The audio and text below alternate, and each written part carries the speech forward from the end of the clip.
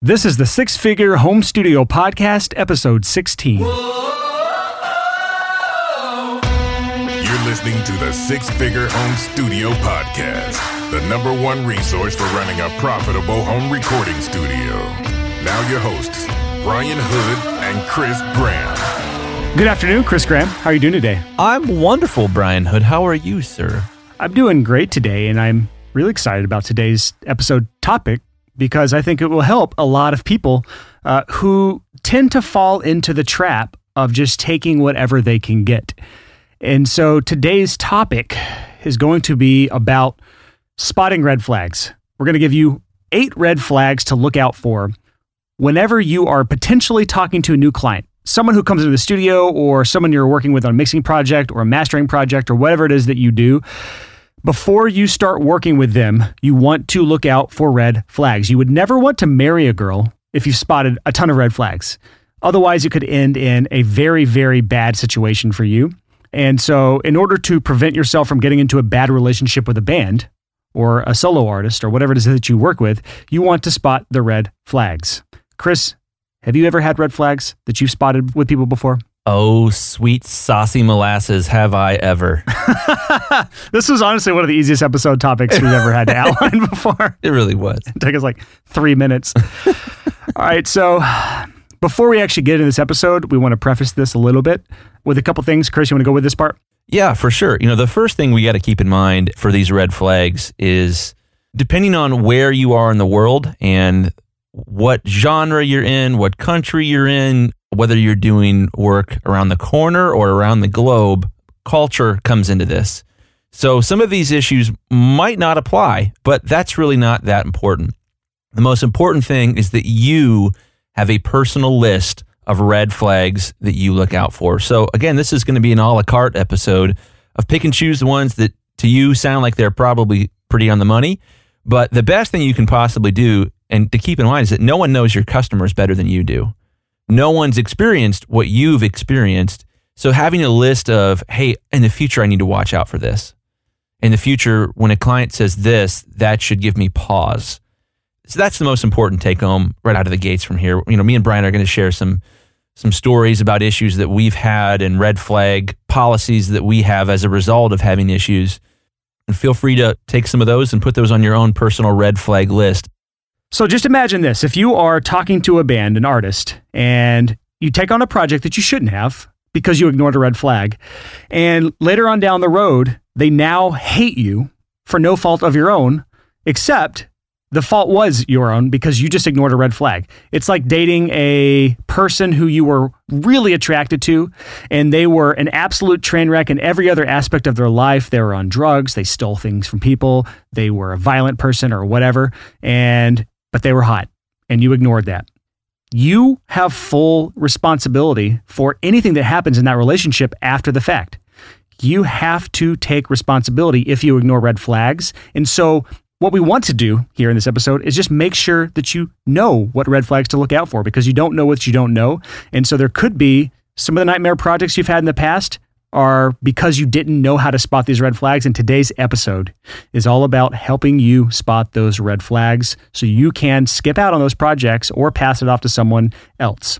Yeah, and a big thing to keep in mind here, especially if you are just starting out, is that oftentimes these sort of red flag clients, these sort of nightmare clients, they bounce around from engineer to engineer to engineer to engineer, and they eventually end up trying to work with new people. And the worst, most depressing thing ever is when someone's like, I'm going to start a business. I'm going to make my home studio work for me. And my first 4 projects were with psychopaths. That's terrifying and depressing. And this can be really tough stuff. Even today, it's difficult for me to spot a red flag. It's not hard for me to spot a red flag, but it's hard to see that red flag and be like, this is not going to go well. I should pass on this. And so this is tough stuff. Emotionally, it's difficult to pass on a project. I don't think that ever changes. And one other preface we want to make here is you have to gauge these against your own desperation for projects. Yeah. Because some people really, really need projects. And when you're just starting out, if you're in what we call yes mode, where you're just saying yes to everything, you may not have the luxury of looking past this sort of stuff. Now, there is going to be a threshold for everybody. Even me, when I was first starting out, if there was a project that was just something I knew would be an absolute nightmare on all fronts, I would skip that, even if it meant I'm turning down a project. So there has to be a threshold. Only you can be the one that determines that. But if you are in what we call yes mode right now, where you're saying yes to everything, some of these may not apply to you. But for now, let's go ahead and move into number 1 on our list of 8 red flags to look out for when talking to clients. All right, so number 1 is odd requests. Yeah, so this one would be, in my opinion, odd requests are anything that an artist asks for that makes you say or think, what the fuck? Anything that makes you say that or think that is a red flag. And so it could be something like super, super technical, general specifications on exactly what gear. Chris, did you have anything in that you wanted to add? Yeah, so the gear thing is interesting. When you have a client that comes in and you pick up the phone or they call in or email you and they sound something like this and they say, hello, excuse me. I was considering recording at your studio and I was wondering if you have an 1176 compressor that has serial number between 400,000 and 500,000. We're only interested in recording with someone that has a 1967 1176. Do you happen to have one of those? Run. And without a doubt, someone in the audience is saying, actually, the 1970s were serial number 125,000 through 245,000. Yeah. So when somebody calls you and they're belittling about what you do for a living and that they're like, well, I know how to do this, but I want to hire you to do it for me, that's a red flag. I'll get emails like this all the time asking, super duper specific weirdo technical questions. And it's at some point you don't want, not at some point, really in general, if they don't trust you, you don't want them to hire you. If they don't trust you, it's going to be a nightmare. So when they ask these super specific odd requests or odd questions and it's clear that they have trust issues and that they're not going to hire you to do a great job at what you do well, then that can be concerning. And going back to where I was talking about anything that makes you think, what the fuck, that is one of those things, in my opinion. But there's also things like requests of them bringing in certain gear into the studios. Like, I guess these two go hand in hand, but someone bringing in their Line 6 Spider 2 amp into the studio. I used this as an example before, but like just a really garbage amp, but that's their amp. That's their tone that they want. And bands that have had that sort of request where they just wanted ultra specific gear, especially awful gear, if it makes you say, what the fuck, it's probably a red flag. Yeah, so another one of these odd requests is, oh boy, I know a lot of you are going to start laughing when I say this, is the phrase, I'll promote your studio. Yeah, basically saying they'll exchange promotion in favor of lower rates or cheaper rates or free work. Yeah, that's a red flag. And not to say that, exchanging publicity for free studio work in some situations isn't necessarily a bad thing, but the bands who specifically come to you requesting that, those are the ones that are going to be a red flag. I've never seen a larger band ever come to someone with that sort of request, at least not one that wasn't a nightmare to work with. Yeah. So I think if there's anything on our a la carte menu of 9 red flags to look for, probably the most surefire one that we're going to have is when someone specifically reaches out to you and in their first email to you or their first phone call, they're trying to barter, I'll promote your studio. Run. Those are not good projects. Those are toxic people. And I think some of these odd requests actually tie in to our second red flag here, and that is unrealistic expectations. So I'm going to go back and say, the certain gear that they're requesting, that serial number 200,000 on the 1176, their expectation is that gear is going to have some sort of magic to it when it doesn't. So let's talk about the unrealistic expectations, because there are going to be some little bit of a crossover on some of these red flags, but these are two different things. So the first is odd requests. The second is unrealistic expectations. And I think the most common one you're going to see is instant fame. Yeah. When you meet a client and they are convinced that they're one step away from making it, that tends to be scary for me. I'm sure there are exceptions to that rule, but I have repeatedly seen not only, some of my own clients, but many of my friends' clients, that when their client is just fixated on this is it, all I have to do is finish this record and it's going to go viral, that's a problem. You know, it's really rare to hear those stories anymore of, oh, they made a record and blew up. It's usually a grind. I came up with a system and kept making records and kept promoting and kept playing the same shows in the same clubs in the same cities over and over and over again, and I grew into it. When someone has this expectation that all I need is this, and then I'll be famous. Yeah, that's a red flag. And a little bit about my backstory is I was in a metal band called My Children, My Bride. We were never that big, but we got to the point where we were able to pull 700 to 1,000 people in certain cities. We're playing decent size audiences, at least in the metal genre. And at no point was there ever just a success time. There was never a point where we're just like, we're successful now. There was never a point where we just had 1,000 people at a show out of nowhere. It was literally, we would play a city, there'd be 40 people there the first time. We'd come back a year later, there'd be 70 people there. We'd come back 6 months later, there'd be 120 people there. We'd come back, next album release, then there'd be 300 people there. And then again, 450 people there, and then 700 people. And it was a slow rise after consistent effort put in over time. So those artists that think they're just going to get big out of one record, their first release or their first single, those are the people that are completely out of reality, out of sync with reality. They have unrealistic expectations, and they are going to be a nightmare to work with, because if someone does not get famous, who are they going to blame? They're going to blame you. And then the relationship is tarnished, and it's not your fault. It's their fault for having unrealistic expectations. Yeah. So generally, as far as recognizing that instant fame thing, usually the way I've seen that manifest is that the person thinks that there's one event. I'm applying to The Voice, or I know this A&R guy, or yada, yada, yada. There's one specific event where if it goes well, they've made it. That's the thing to watch out for when they're convinced, well, my friend Billy was told by his friend Scott, who was told by his friend Steve, that the A&R guy for Columbia Records is going to be at this venue at this time. So watching people at open mic night. So my CD has to be done within 45 minutes or else I won't be famous. I love that you started that out without a Southern accent and then slowly went into it, because that's my life. That's your life.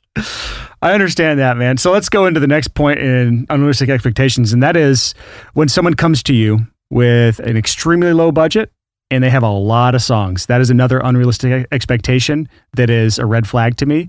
And at no point will that project ever be good. It's always a terrible band. Or will it ever succeed, because they just don't understand how the business works. So if someone come to you with a really low budget with requesting an unrealistic amount of songs for that budget, or they want one studio day to record, mix, master, and edit 10 songs, run the other way as fast as possible. Don't even try to negotiate. Yeah, run. And another unrealistic expectation that I've seen is people requesting a super fast turnaround. This is a red flag. A lot of times, not always, but a lot of times this can be a red flag. Yeah, and that's a big thing that I experience a lot as far as mastering goes. The nature of mastering is it's almost done. The record is getting ready to be released. So there's almost always a little bit of a time crunch. What typically concerns me, and when it's a first-time client asking for a rush project, can you have this for me today, or can you have this for me tomorrow? And I've never heard of you. I've never worked with you before. That tends to be a little freaky. If it's somebody that I've worked with a bunch of times, and they say, hey, can you stay late tonight and finish this record? Then yeah, the answer's almost always yes. But if it's a first-time client, I think that most studio owners could save themselves a lot of tears if they just said, I don't take rush projects from first-time clients. That's a great rule. Have you done that yet? No. Why not? Well, here's what I do. On my website, if you want to do a rush project, you have to submit a form. And then I sort of ask some questions and get a feel for if it's something I'm willing to explore. If it's one song, I'm open to the discussion. It's way more expensive than my normal turnaround time. But it's when it's like, it's a first-time client and they have a whole album or something like that, where it's like, why would you hire someone for the first time? And it's so dependent on their follow-through if you're trying to make a release date. That's a red flag. It's strange. And that kind of leads us into red flag number 3 here. So it's kind of the same vein, but that's last-minute projects. Now, last-minute projects are a little different in my world than it is in the mastering world, but I guess in the mixing world, there's a lot of similarities. And this is someone that is generally, now, last minute projects are not always a red flag. I've stated this before, but a lot of times it just shows a lack of preparedness.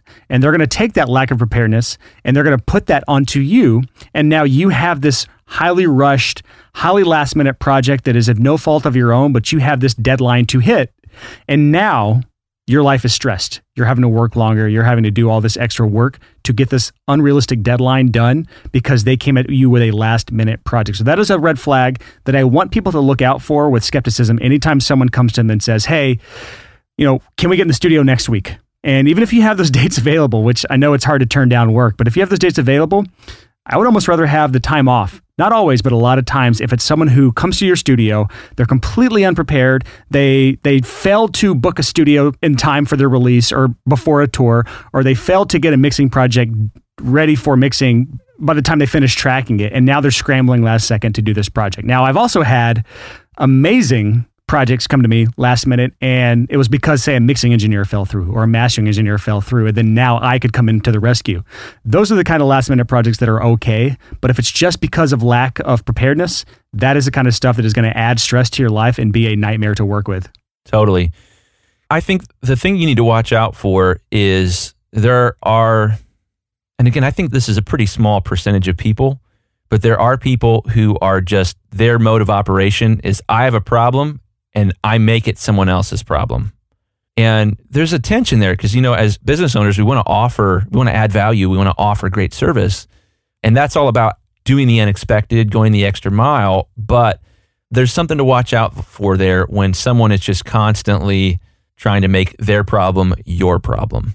And there are certain industries where, if we go back to the Billy Decker episode, a lot of his projects are just last minute projects. People finish writing a song, they want a demo mix or whatever, and that's the nature of that style of work. So if that's the kind of world you're in, that's not what I'm talking about here. But it's generally those projects that are super rushed and have a lot of stress associated with them because someone else failed to plan accordingly.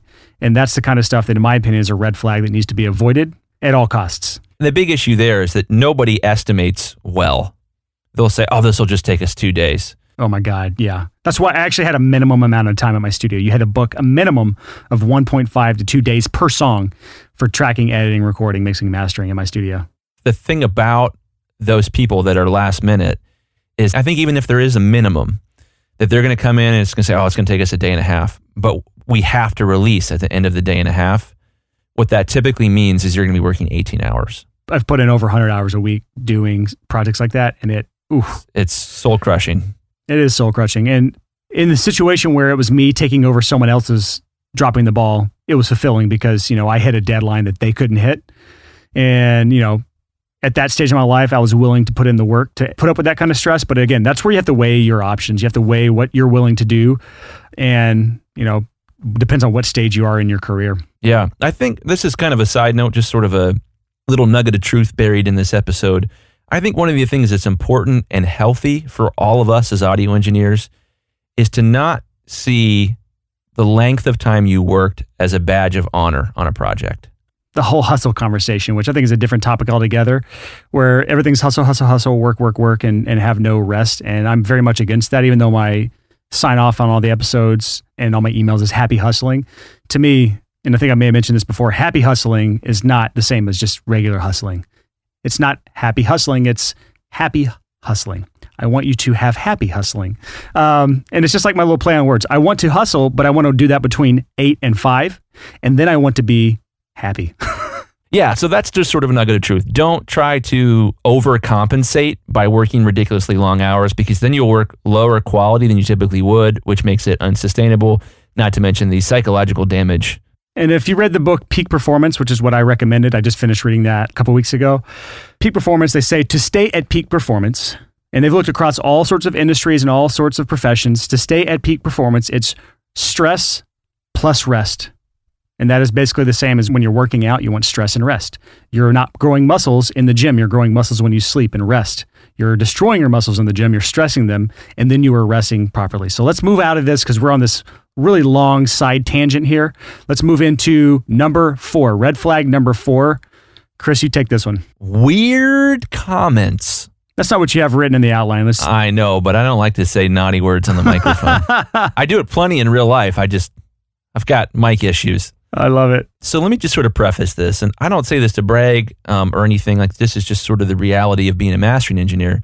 I've been in business for about 10 years, and when you master, you work on a lot of projects if it's going well. So I've worked with a couple thousand people as a mastering engineer. So the thing that's sort of unique as a mastering engineer is you get really experienced working directly with customers. And as a result, you see some red flags. It's a numbers game, and that, it's not 12 projects a year. Sometimes it might be 12 projects a week. Right. So in my world, you may work on 4 to 6 projects a month. In your world, you may work on 4 to 6 projects a day. Yeah. It might be like 2 EPs and 4 singles or something like that in a single day. That's not uncommon at all.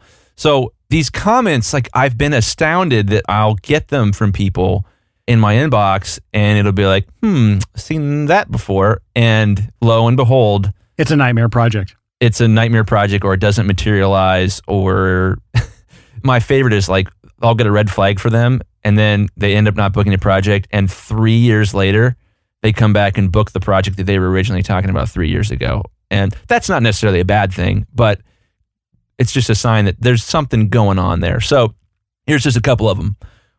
The phrase, "I'm an up and coming."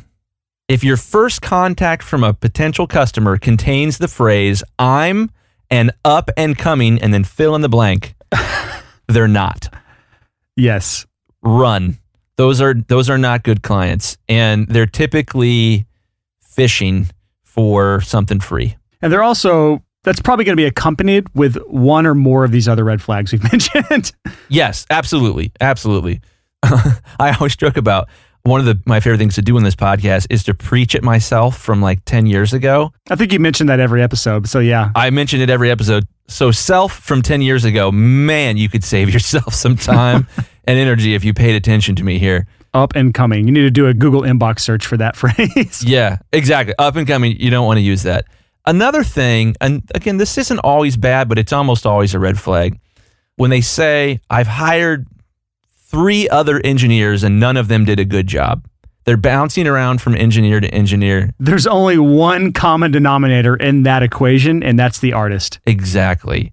So not to say, I've had good customers that have bounced around to multiple mastering engineers and show up with me. Those typically, they bounce around project to project. So they do a project with one guy, and then they do a project with the next guy, and then they do a project with me, and then they stick with me. I've had people call me up and said, I've had 3 different mastering engineers master my entire album, and I hated all of them, and I want to hire you to master it. That's a red flag. Especially if they are derogatory towards the people they've worked with. If they're shit-talking them, that's a red flag in and of itself. We could do a whole episode on that, where typically those guys are only listening in one set of speakers, and they're evaluating everything based on whether it sounds perfect in their room, not whether it's the most portable sounding master they've ever heard. So that's a big thing. And this one, myself from 10 years ago, this next piece of advice would be blown away that I was giving myself this advice. Bad grammar. Most of my first contacts are via email, and bad grammar is a red flag. I hated English class. Hated. There's no way any of our listeners know anyone that hated English class in high school more than I did. That was oddly one of my only subjects I was great at, and that was English and math. Everything else, it was a D or an F for me. I almost didn't graduate because of English class. Well, it's funny because in our outline, you actually misspelled grammar, so I had to laugh at that. I corrected it already. I appreciate that. I'm not a good speller, which is weird because I read a lot. But for me, it's no periods or run-on sentences. Run-on sentences, yeah. Or just you read their email and you're like, I'm not sure if I have any idea what they're talking about. If it's a well-composed email, I think it shows restraint and it shows self-control. And that's what you're looking for in a client. Especially well-formatted email. I've seen emails from people that use like bold and italics, and they like have well-formatted bullet points, and they have like it's spaced correctly and all that shit. And you're like, they put a lot of care into this, and that's going to be the type of person I'm going to be working with. And I would love to work with that type of person. So yeah, the inverse of here, is a well-formatted email is a green flag. Is that what we would call this? Green light. A green light that this person's going to be awesome. And so just to recap, we're halfway through our 8 red flags right now. So the first, just to recap, we had auto requests. Then we had number 2 was unrealistic expectations. Number 3 was last minute projects. And then number 4, the one we just finished there, was weird ass comments. All right, let's get to number 5 here. And this is actually one that I had on the list. This is one of my contributions. And that is something that I call word vomit. Have you ever actually sat down and thought about where your next client will come from? Most freelancers don't, because most freelancers' number one strategy for getting new clients is something called hope marketing. And if that sounds like you, you're not alone. Most freelancers think that just by putting out great work, clients will come banging down your door to hire you. Now, while you obviously do need to be good at what you do, we both know that this strategy does not work. Otherwise, your calendar would be 100% booked solid with amazing projects from your ideal clients. So to help you with this fight against hopium addiction, I'm excited to announce that our flagship coaching program, Clients by Design, has finally opened up applications again. This transformational coaching journey is not a one-size-fits-all. It's tailor-made just for you. We'll do a deep dive into your business to see what's missing, and we'll lay out a step-by-step roadmap to guide you over the next 6 to 8 months. And here's the best part. We don't just give you the plan and send you on your way. We give you personal one-on-one help so you never get stuck.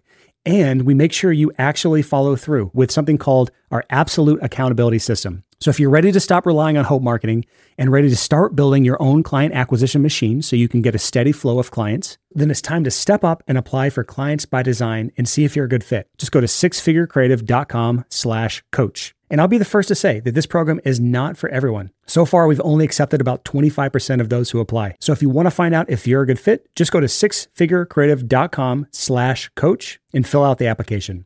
Now here's our show. Word vomit it comes in 2 different ways. It can be through Facebook Messenger, text messages, or email, and it can be in person or on the phone. And so here's how to spot word vomit on email or Facebook Messenger or text. It's usually long, unbroken blocks of text, what we call novels in the text messaging world. Or it could be just a series of texts over and over and over again with no reply in between. But generally, it's going to be an email. It's going to be just a long life story of way too much irrelevant information. When you get those emails, you almost always want to run, because if you take a look at how long that email is you just got from that artist, can you even begin to imagine how long your list of revisions will be when you start to finish up that project? Or when you're on the phone or in person and they just keep talking at you. You're not replying. You're barely giving them acknowledgement as far as head nods and uh-huhs, that kind of stuff. But they keep talking and they won't listen to body language. They won't listen to your lack of engagement in the conversation. They're just completely oblivious. That is also word vomit, and you generally want to avoid working with those types of people. And not always, but generally, because they lack self-awareness. And if they lack self-awareness, they're generally going to fall into one of these other red flags, and it's going to make your project an absolute nightmare. Yeah. So this is something I kind of wrestle with. If I get an email that's 1,500 words from somebody, especially if it's a hello and then 1,500 words, that I would call that like an orange flag for me. And that's just me in mastering world here. It can be concerning. It's usually the content is usually what concerns me. If it's well laid out and there's a good story and they're not like talking about like chemtrails or something like that in their first email, true story, that has happened to me. And then that's relevant. Can we stop and just talk about what chemtrails actually are for a second? They're just condensation from the planes. They're not actually chemtrails from planes. Yeah. Wait till your second email to pull up the conspiracy theory. Yeah. Well, something you said really jumped out at me. I've seen this as a red flag with clients in the past before. And I would say 99 out of 100 people I work with are awesome. They're amazing. 1 out of 100 can be a little goofy. And when I get 5 emails in a row, that often it'll be them changing their mind, but not even like, I haven't even responded yet. Oh, God, yes. I've seen that. Yeah, that's a red flag where it's like, why did you just send me 5 different emails? Dude, I've gotten emails that are like, they give me a list of revisions, and then like before I even wake up in the middle of the night, they've emailed me like 3 more times with like contradicting revisions and going back on what they originally asked for. And it's just like, yeah. Well, back to the restraint. Like making art is hard. It's stressful. It's terrifying. And what you're looking for in an ideal customer is somebody who can say, I'm going to gather myself. I'm going to figure out my opinion and I'm going to stick to it. And, like the thing you're really looking out for there, I think the worst thing that you can have in a client, and that all these red flags typically indicate, not the worst, it's the worst from our nerdy perspectives as audio engineers, is when you get an email on one day, thanks, man, mixes are approved, way to go. And then the next day, yo, man, these ain't sounding too hot. Yeah. They go back on their opinion of what it was. Yeah. Yeah. When they unapprove something. 6 months later. 6 months later. That's not good. So, yeah, but these people that don't have restraint, it's a maturity thing. These are what you're looking out for, because that's soul crushing. All right, let's move into number 6 here in our outline. Red flag number 6, a bad attitude. And this can be seen in a number of ways at any point. And these first two on this kind of go together. Being passive aggressive, that can be shown in a number of ways, the least of which just being one-word replies. You've all been in conversations with like a significant other where you devolve into the one-word passive-aggressive replies. That's generally a good red flag if you're talking to an artist at any point and they become passive-aggressive or just short and curt with you, or just really have any sort of bad attitude. Sometimes people just have bad days, right? We can always give people the benefit of the doubt. But if people just have shitty attitudes, it's generally going to carry over into a project. So if you encounter someone with a bad attitude before the project even begins, that is definitely a red flag. Yeah. So a big piece of that too, with the one-word answers, are non-descriptive answers. Oh, yeah. You know, when you ask a question and they don't answer it. Especially if it's important project-related information that you need to know and they just pass right over it, either due to their own inability to answer correctly or their unwillingness to answer the questions you need the answers to. Yeah. Yeah. So for my world and mastering land over here, you know, if someone emails me back when I send them a master and they say, you know, I don't like how this sounds. And I was like, oh, tell me more about that. And they'll say, there are frequencies in it that I don't like. I'm like, okay. What frequencies are they? Can you give me at least one of 3 ranges, high, mid, low? Yeah, exactly. You're paying attention at the beginning when you first interact with a client to avoid this sort of interaction in the future. And then obviously, we don't have to really say much about, you know, if they insult you, insult your staff, insult anyone around you, or even insult other people behind their backs to you, that is a great sign that they just have a bad attitude and you don't need to be working with them at all. And that can also be insulting of each other. So if they just have a bad culture within their band, a toxic culture within their band where they just constantly fight, bicker, and argue, that is going to make the project very difficult, especially if you have the artist in the studio with you. I've had this over and over and over again in my life where the band is just absolute toxic attitudes towards each other. And that makes the entire experience horrible for me and them in the studio. And I would just much rather, instead of booking them in my studio, put some other band in there. Someone I'm going to enjoy working with. Someone that's going to enjoy the experience and make it more fun for everyone because they're not just shitting on each other's lives the entire time. So I have a team of mix engineers that work for me that do mixing as well. For some reason, I'm still not sure why, we'll have people reach out for mastering and then decide to also hire my team for mixing as well, which is great. We love it. It's absolutely fantastic. We've mixed tons and tons of projects too. But we had a client one time that cussed out one of my mix engineers. Ooh, no. Yeah, which was surprising because it's like he's like the nicest guy ever and does great work. And this guy just got frustrated and lost his head. And then he came back a month later and wanted to work with the same engineer again. Like I told him straight up, I was like, if you email him and apologize, then we can consider that. But you would need to do that first. I'm not going to put anybody that's working for me in a situation where they have to be berated by a customer who's being belligerent and cussing them out and trying to cut them down. That's absolutely under no circumstances am I cool with that. Like that's kind of just me in a nutshell. Like it drives me nuts to go to a restaurant and to see people treat the staff at the restaurant poorly. This idea of like, I'm in one class and you're in another, you're in the service class. Man, screw that. I hate that. Being respectful and being kind, that's the spice of life, man. Make friends and build relationships and interact. What's the point of like going out and interacting with people or living in a city unless you're friendly?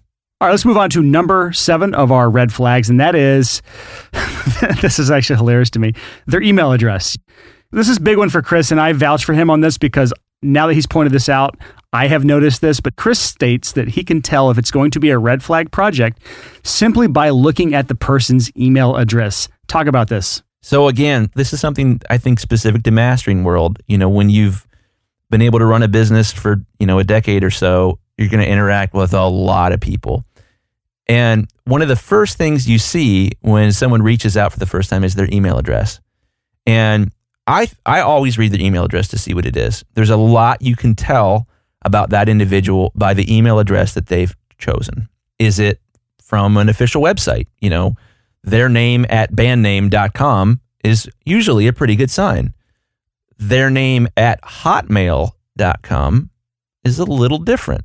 So let me just kind of go through some nuggets of wisdom here. In my experience, and again, take this with a grain of salt, might be different for you. And again, Chris has a lot of data to go by here. Chris has seen many, many, many more bands than I ever will work with, simply by the fact that he works with a high volume of artists. And I work with, less volume for more price per project. So Chris has seen tons and tons of email addresses in his lifetime. I would say more than 10,000. So these are just take them or leave them. This is a la carte. In my experience, if their email address contains the word official, not a good sign. Especially if it's official such and such artist at gmail.com. How official is a Gmail account? It's not very official. That's a sign that I'm a little concerned with. The second one, and again, this is going to be not for everybody, but if the word DJ is in their email address, that can be concerning. Well, it's funny. We had someone asking for a discount, and Sean gave me all the information because Sean's the one that handles all my email stuff. And we looked at this guy's email address, and it started out with the letters DJ. and me and Sean had to laugh about this because this is something that Chris has mentioned to us before. If DJ is in the person's email address, it's going to be a red flag. And we just had to laugh about this. So I will vouch for you on that. We just had a recent experience with someone asking for a discount, which we'll never give when you ask for a discount. You're never going to get one if you just straight up ask for it with us. Because it would have been a nightmare person to work with anyway. So yeah, so that's the thing. The word DJ, you got to think about. This isn't against, EDM guys or, techno guys or whatever. If they're legit, it's going to be their name at artist.com. It's not going to be DJ Jazzy Jeff at hotmail.com or yahoo.com. Yeah. So the next word, I would say there's a 99.9% accuracy rate on this. If the word young in any spelling, correct spelling, Y-U-N-G, I can't think of any other spellings for young, but I've seen many. The word young, usually a bad sign. Yes. Maybe not for everybody, but for me, that tends to be a dead end. The next thing here is their email provider. You can tell a lot from someone by their email provider. Do they have an actual website? Is it Bob at bobsband.com? That's a good sign. That means they take it seriously. They want to be presented to the world, and they know people are going to look at their email address and judge them. It's true. And that's another take home for us on this podcast is as listeners, know that your email address, it's your first foot in the door. When you email somebody, they're going to judge you based on what your email address looks like. Unless you're Billy Decker, and then you can get away with a Comcast email address without any qualms at all. Yeah. But no one else is Billy Decker. He's the only one that can pull that off. So you don't have that excuse. Exactly. If you're over 40, your email address is probably going to look a little different. There's different rules there. But I would say the first thing to ask yourself is, and no offense to anyone that has one of these accounts, but who still uses Hotmail? Hotmail is from the 90s. It hasn't been doing well for 2 decades. If you're still using your Hotmail email, you can deduce something about that individual. Maybe not with 100% accuracy, but it should be a note in your mind that, they have a Hotmail account. Any of the antiquated ones, Yahoo, Hotmail, AOL. Yeah. AOL can be interesting. AOL's, in my experience, typically tends to be an older client, which isn't necessarily a bad thing. And then the last one, the most obvious one is, if their email address is comical, it's like bigballs43 at AOL.com, you can tell something about, especially if they use something, vulgar like that. So you're telling me if DJ Bigballs43 at AOL.com. Give him a discount. Negotiate with him. Wait, young DJ Bigballs43 at AOL.com. Wait, can we make that one further? Official DJ Young Big Balls. That went the wrong direction. Moving on. Only give him a discount if he's up and coming. There you go. Oh my God. Yeah, so I know this seems like, I'm sure at least a few people are listening to this and like, this is crazy. You can't tell anything about someone from their email address. I beg to differ. You really can. Unless you've seen more than 10,000 email addresses and you can argue against that with Chris. Yeah. So take that home. Just sort of keep that in the back of your mind of like, look at their email address when you get an email from a potential client. But also look at your own email address. If the first thing someone saw about you was your email address, what's their first impression? That's important to think about. Amongst my students this past week, and they were asking, should they get their studio name at gmail.com or their name at their studioname.com or whatever. And they were just getting started. They weren't, well established yet. They didn't have a lot of income for the studio yet. And I just said, hey, just get your studio name at gmail.com. And that's fine for now. That's what I did. I started out at live.com for a long time. And then eventually I wised up and got at gmail.com. So 456recordings at gmail.com.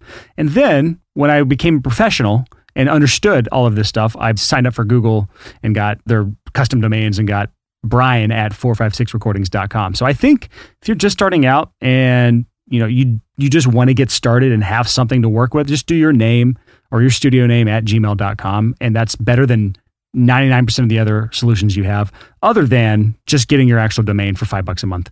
Yeah. So the getting your own domain thing is interesting. If you're trying to do this professionally, if you're trying to do this for a living, you need to make the jump at some point to having that email address, especially if you're younger. And the big question there, I think, again, this is a la carte, is that if their first impression of you is your email address, I think you should totally go for the domain. It's positioning 101. Are you positioning yourself as a beginner or as a professional? Exactly. So it's a good question to kind of go with this is if you're going to go in and do a bunch of job interviews, should you buy a suit before you do job interviews or should you wait until after you get the job? That suit is going to have an impact on whether you get the job or not. So it's this weird catch-22 system. In certain industries, for sure. In certain industries, yeah, obviously. I don't like wearing suits. If I do, I wear them with my chucks just to let the world know that I'm a rebel and I'm not going to dress up all pretty. I wear suits at big conferences. That's about it. I wear them at weddings. That's it. I'll be going to the Traffic and Conversion Summit in San Diego later this month, about the time this episode comes out, actually. And I'll be wearing nice suit stuff, custom-made clothes in there. And that's just how I roll. Awesome. All right, number 8, the final red flag that we have on our list today.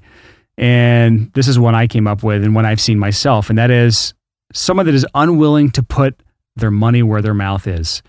And so this is less common in Chris's world because he doesn't take a project until it's been paid for it. He actually takes payment on his site. You can't do much without paying anything. In your world, they pay before they even submit their files, right? Unless they're doing a test master. Yeah, but again, mastering's a little different. My turnaround time is 6 business days right now. So to pay up front for 6 business days is not a big deal as opposed to pay all up front for a 4-month production project is kind of crazy. This is true. But in my opinion, there has to be some sort of money in the game for it to be a serious project. Otherwise, to me, it's a red flag. So in my opinion, if someone will not pay a deposit, that is a red flag. I've had no flack from any serious artist I've ever seen, any artist that was a pleasure to work with. I've never seen them balk at the deposit. So my policy has always been 40% deposit. Sometimes I take 50% on some smaller projects, but generally on these big ones, I'll do 40% deposit. So say it's a $10,000 project, I'll get $4,000 down, non-refundable. If you don't show up, you don't get that money back. This is to cover my costs in case they cancel last minute and I still have my bills to pay because I have shit to pay for. But if they're unwilling to pay a deposit, to put money down on that, to book specific dates on my calendar in the future, that is a red flag to me because they are not serious about working with me. So until someone shows me the money, they are not on my calendar. And likewise, if they're not willing to pay the remaining balance on the first day of recording, or at least before the final masters are delivered or before any mixes are delivered, that to me is a red flag. Now, everyone's a little different on that second piece.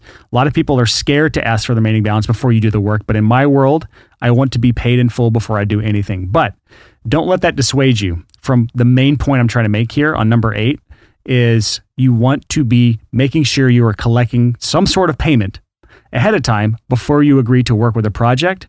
And if you are afraid that they will not pay you that deposit, even a 10% deposit, just take 10% at the very least. Some sort of non-refundable deposit. If they're not willing to pay that, then they are not serious about working with you. The person that is not willing to pay a deposit, those are going to be the people that will cancel last minute, and then you'll have this week or month open on your calendar because you could not scramble to get those dates booked last minute. So in my world, this is very common. I see this all the time. I just saw someone recently message me talking about how they had an entire month cancel on them because the person canceled and they didn't take a big enough deposit to cover your expenses. So in my opinion, your deposit needs to cover whatever your living expenses are if they were to cancel fully. Man, that's great stuff. The thing that comes to my mind, and we've talked about this a lot on the podcast, about how important it is to have integrity, how important it is to be honest and to have a reputation for being honest. And I think a lot of people, their impression of business is the way to be successful is to be dishonest. And that's insane. In 2018, if you are dishonest, people will know about it. You won't make it. You don't have a chance. And so with that comes into this conversation here. If someone's like, oh, I don't want to put a deposit down, and they're being all suspicious about you, they don't trust you, don't work with them. And tell them that. On the rare occasion that I'll get someone that doesn't seem to trust me on the phone, that's thinking about hiring me, I'll tell them straight up, if you don't trust me, you shouldn't hire me. That's true. Because think about this. Look at it from this perspective, from this lens here. They just spent at least a year of their life writing all this music, getting it all ready for the studio, and now they're going to go into a studio, or now they've already recorded the songs and they're hiring you for mixing, or whatever it is. At some point in the process, you are touching this thing that they hold near and dear to their heart. You are responsible for either pushing it over the edge for the final masters like Chris, or turning shit to gold by mixing the songs like what I do, or you are responsible for everything like I used to do from start to finish. Either way, you are the one in control of this entire project. So if they don't trust you enough to pay you a deposit, how can they trust you with this thing that they hold near and dear to them? It just doesn't make sense. And on the back end, it's going to be revisions for days. Exactly. Because they're not going to trust you that if I make this change, it's going to make it sound worse on most speakers, but better on your specific pair of headphones or something. If they can't put their money where their mouth is, that is, to me, one of the biggest red flags that I've seen, that it's the project that if they're not willing to put the deposit down ever, then move the fuck on. Don't even try to deal with it. Because that is one with me that I have a hard line. There is no gray area there. If you don't pay a deposit, I do not work with you ever, period. I don't make exceptions on that. And I don't think there's many situations where you should be making an exception either. That is my one hard red flag there. Let's recap these now, Chris. Go through each of these and let's kind of briefly touch on each one. Yeah, absolutely. So number one here is odd requests. That is anything that makes you say, what the fuck? Yeah, I mean, there should be a natural response of like, that's a weird thing to say. And listen to ask. Yeah, listen to your gut on that. Number two is unrealistic expectations. That's a really important one to check out as well. And especially if you talk to them, communicate that their expectations are unrealistic and they are absolutely unwilling to hear you out. Yeah, in all of these, pretty much if you can address the situation in a conversation and it's not resolved, that is where it is a red flag. So some of these, it's just kind of one of those, what's the benefit of the doubt? Is the benefit of the doubt, that maybe you just misunderstood a situation, or maybe that they just didn't quite get it, and once you had a conversation, it was resolved. Some of these require a conversation, and, unrealistic expectations is one where you can have a conversation. You can make sure you set realistic expectations, but if they still don't get it, move on. All right, so number 3, that would be last minute projects. Now, again, this is not always the case. It's just dependent on the situation. So every single situation may differ, but a lot of times, if it's just due to a lack of preparedness, last minute project, definitely a red flag. And these two are connected, number 3 and number 2. These last minute projects, in my experience, especially for producing projects, typically are from people who have an expectation of being instantly famous the second the music drops. All right, number 4. This one is weird ass comments. And again, listen to your gut on this. Listen to your instincts. And if your instincts are telling you that's a weird comment, you should pay attention. Hi, man, but I'm up and coming, though, Up and coming. All right, number 5 is word vomit. So just tons and tons and tons and tons of text or emails in a row, or just long, unbroken blocks of emails. Number 6 is bad attitude. That one's so self-explanatory, it hurts. I'm not even going to say anything there. Number 7 is if your email address is youngdjofficialbigballs43@aol.com. And number 8 is unwilling to put your money where your mouth is. Yeah. So again, like we said, these are a la carte. These are not going to work in every culture, in every market, in every genre, in every niche. In every stage of your career either. Everyone's at a different stage in their career. Yeah.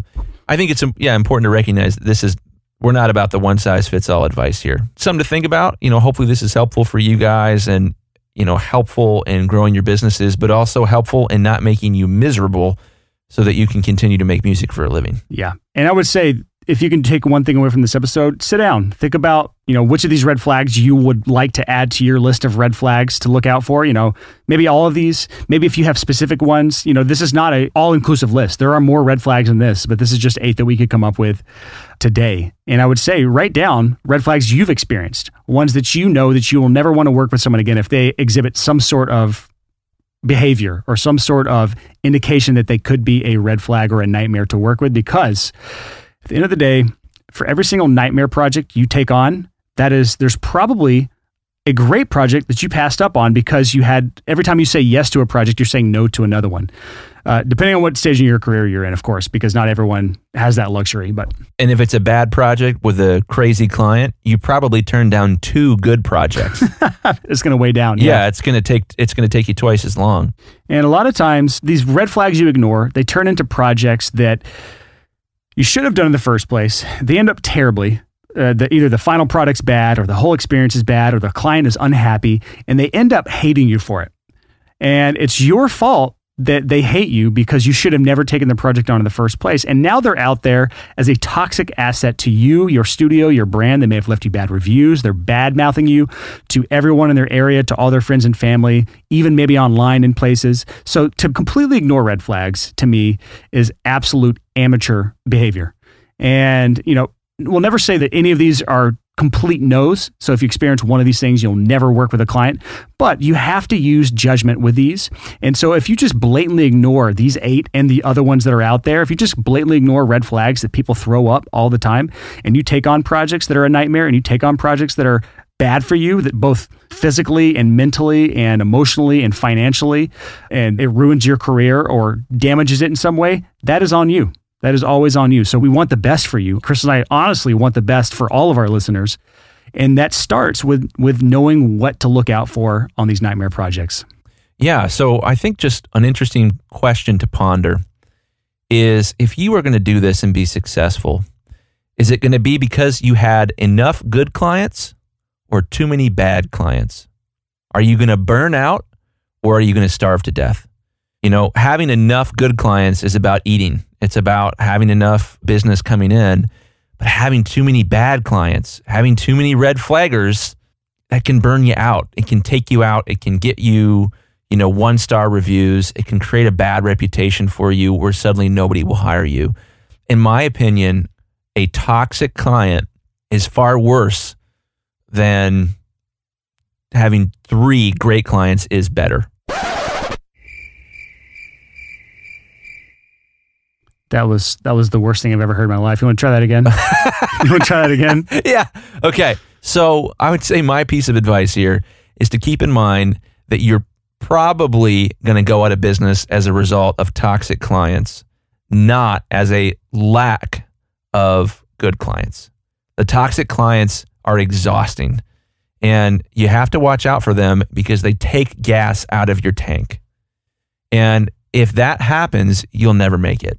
So I think it's really, really, really important to focus on finding more and more amazing clients with the time that you could have spent working for a bad client that then spirals out of control. So that is it for this episode of the Six Figure Home Studio Podcast. Next week's episode is one that we are excited about because we cover something that's going to be helpful for every single recording studio owner, period, no matter what level you are at, because we're going to talk about the 5 stages of a successful recording career. So whether you are an absolute beginner, you've never been paid before, or you are already a 6-figure home studio or commercial studio owner and you're wondering, what is next? What do I do at this point? What is the next level after this? We'll be talking about each of these 5 stages and exactly what you could be doing in order to get to that next stage or that next level in your career. So stick with us next week, next Tuesday. That episode will be available for your listening pleasure. So until next time, happy hustling.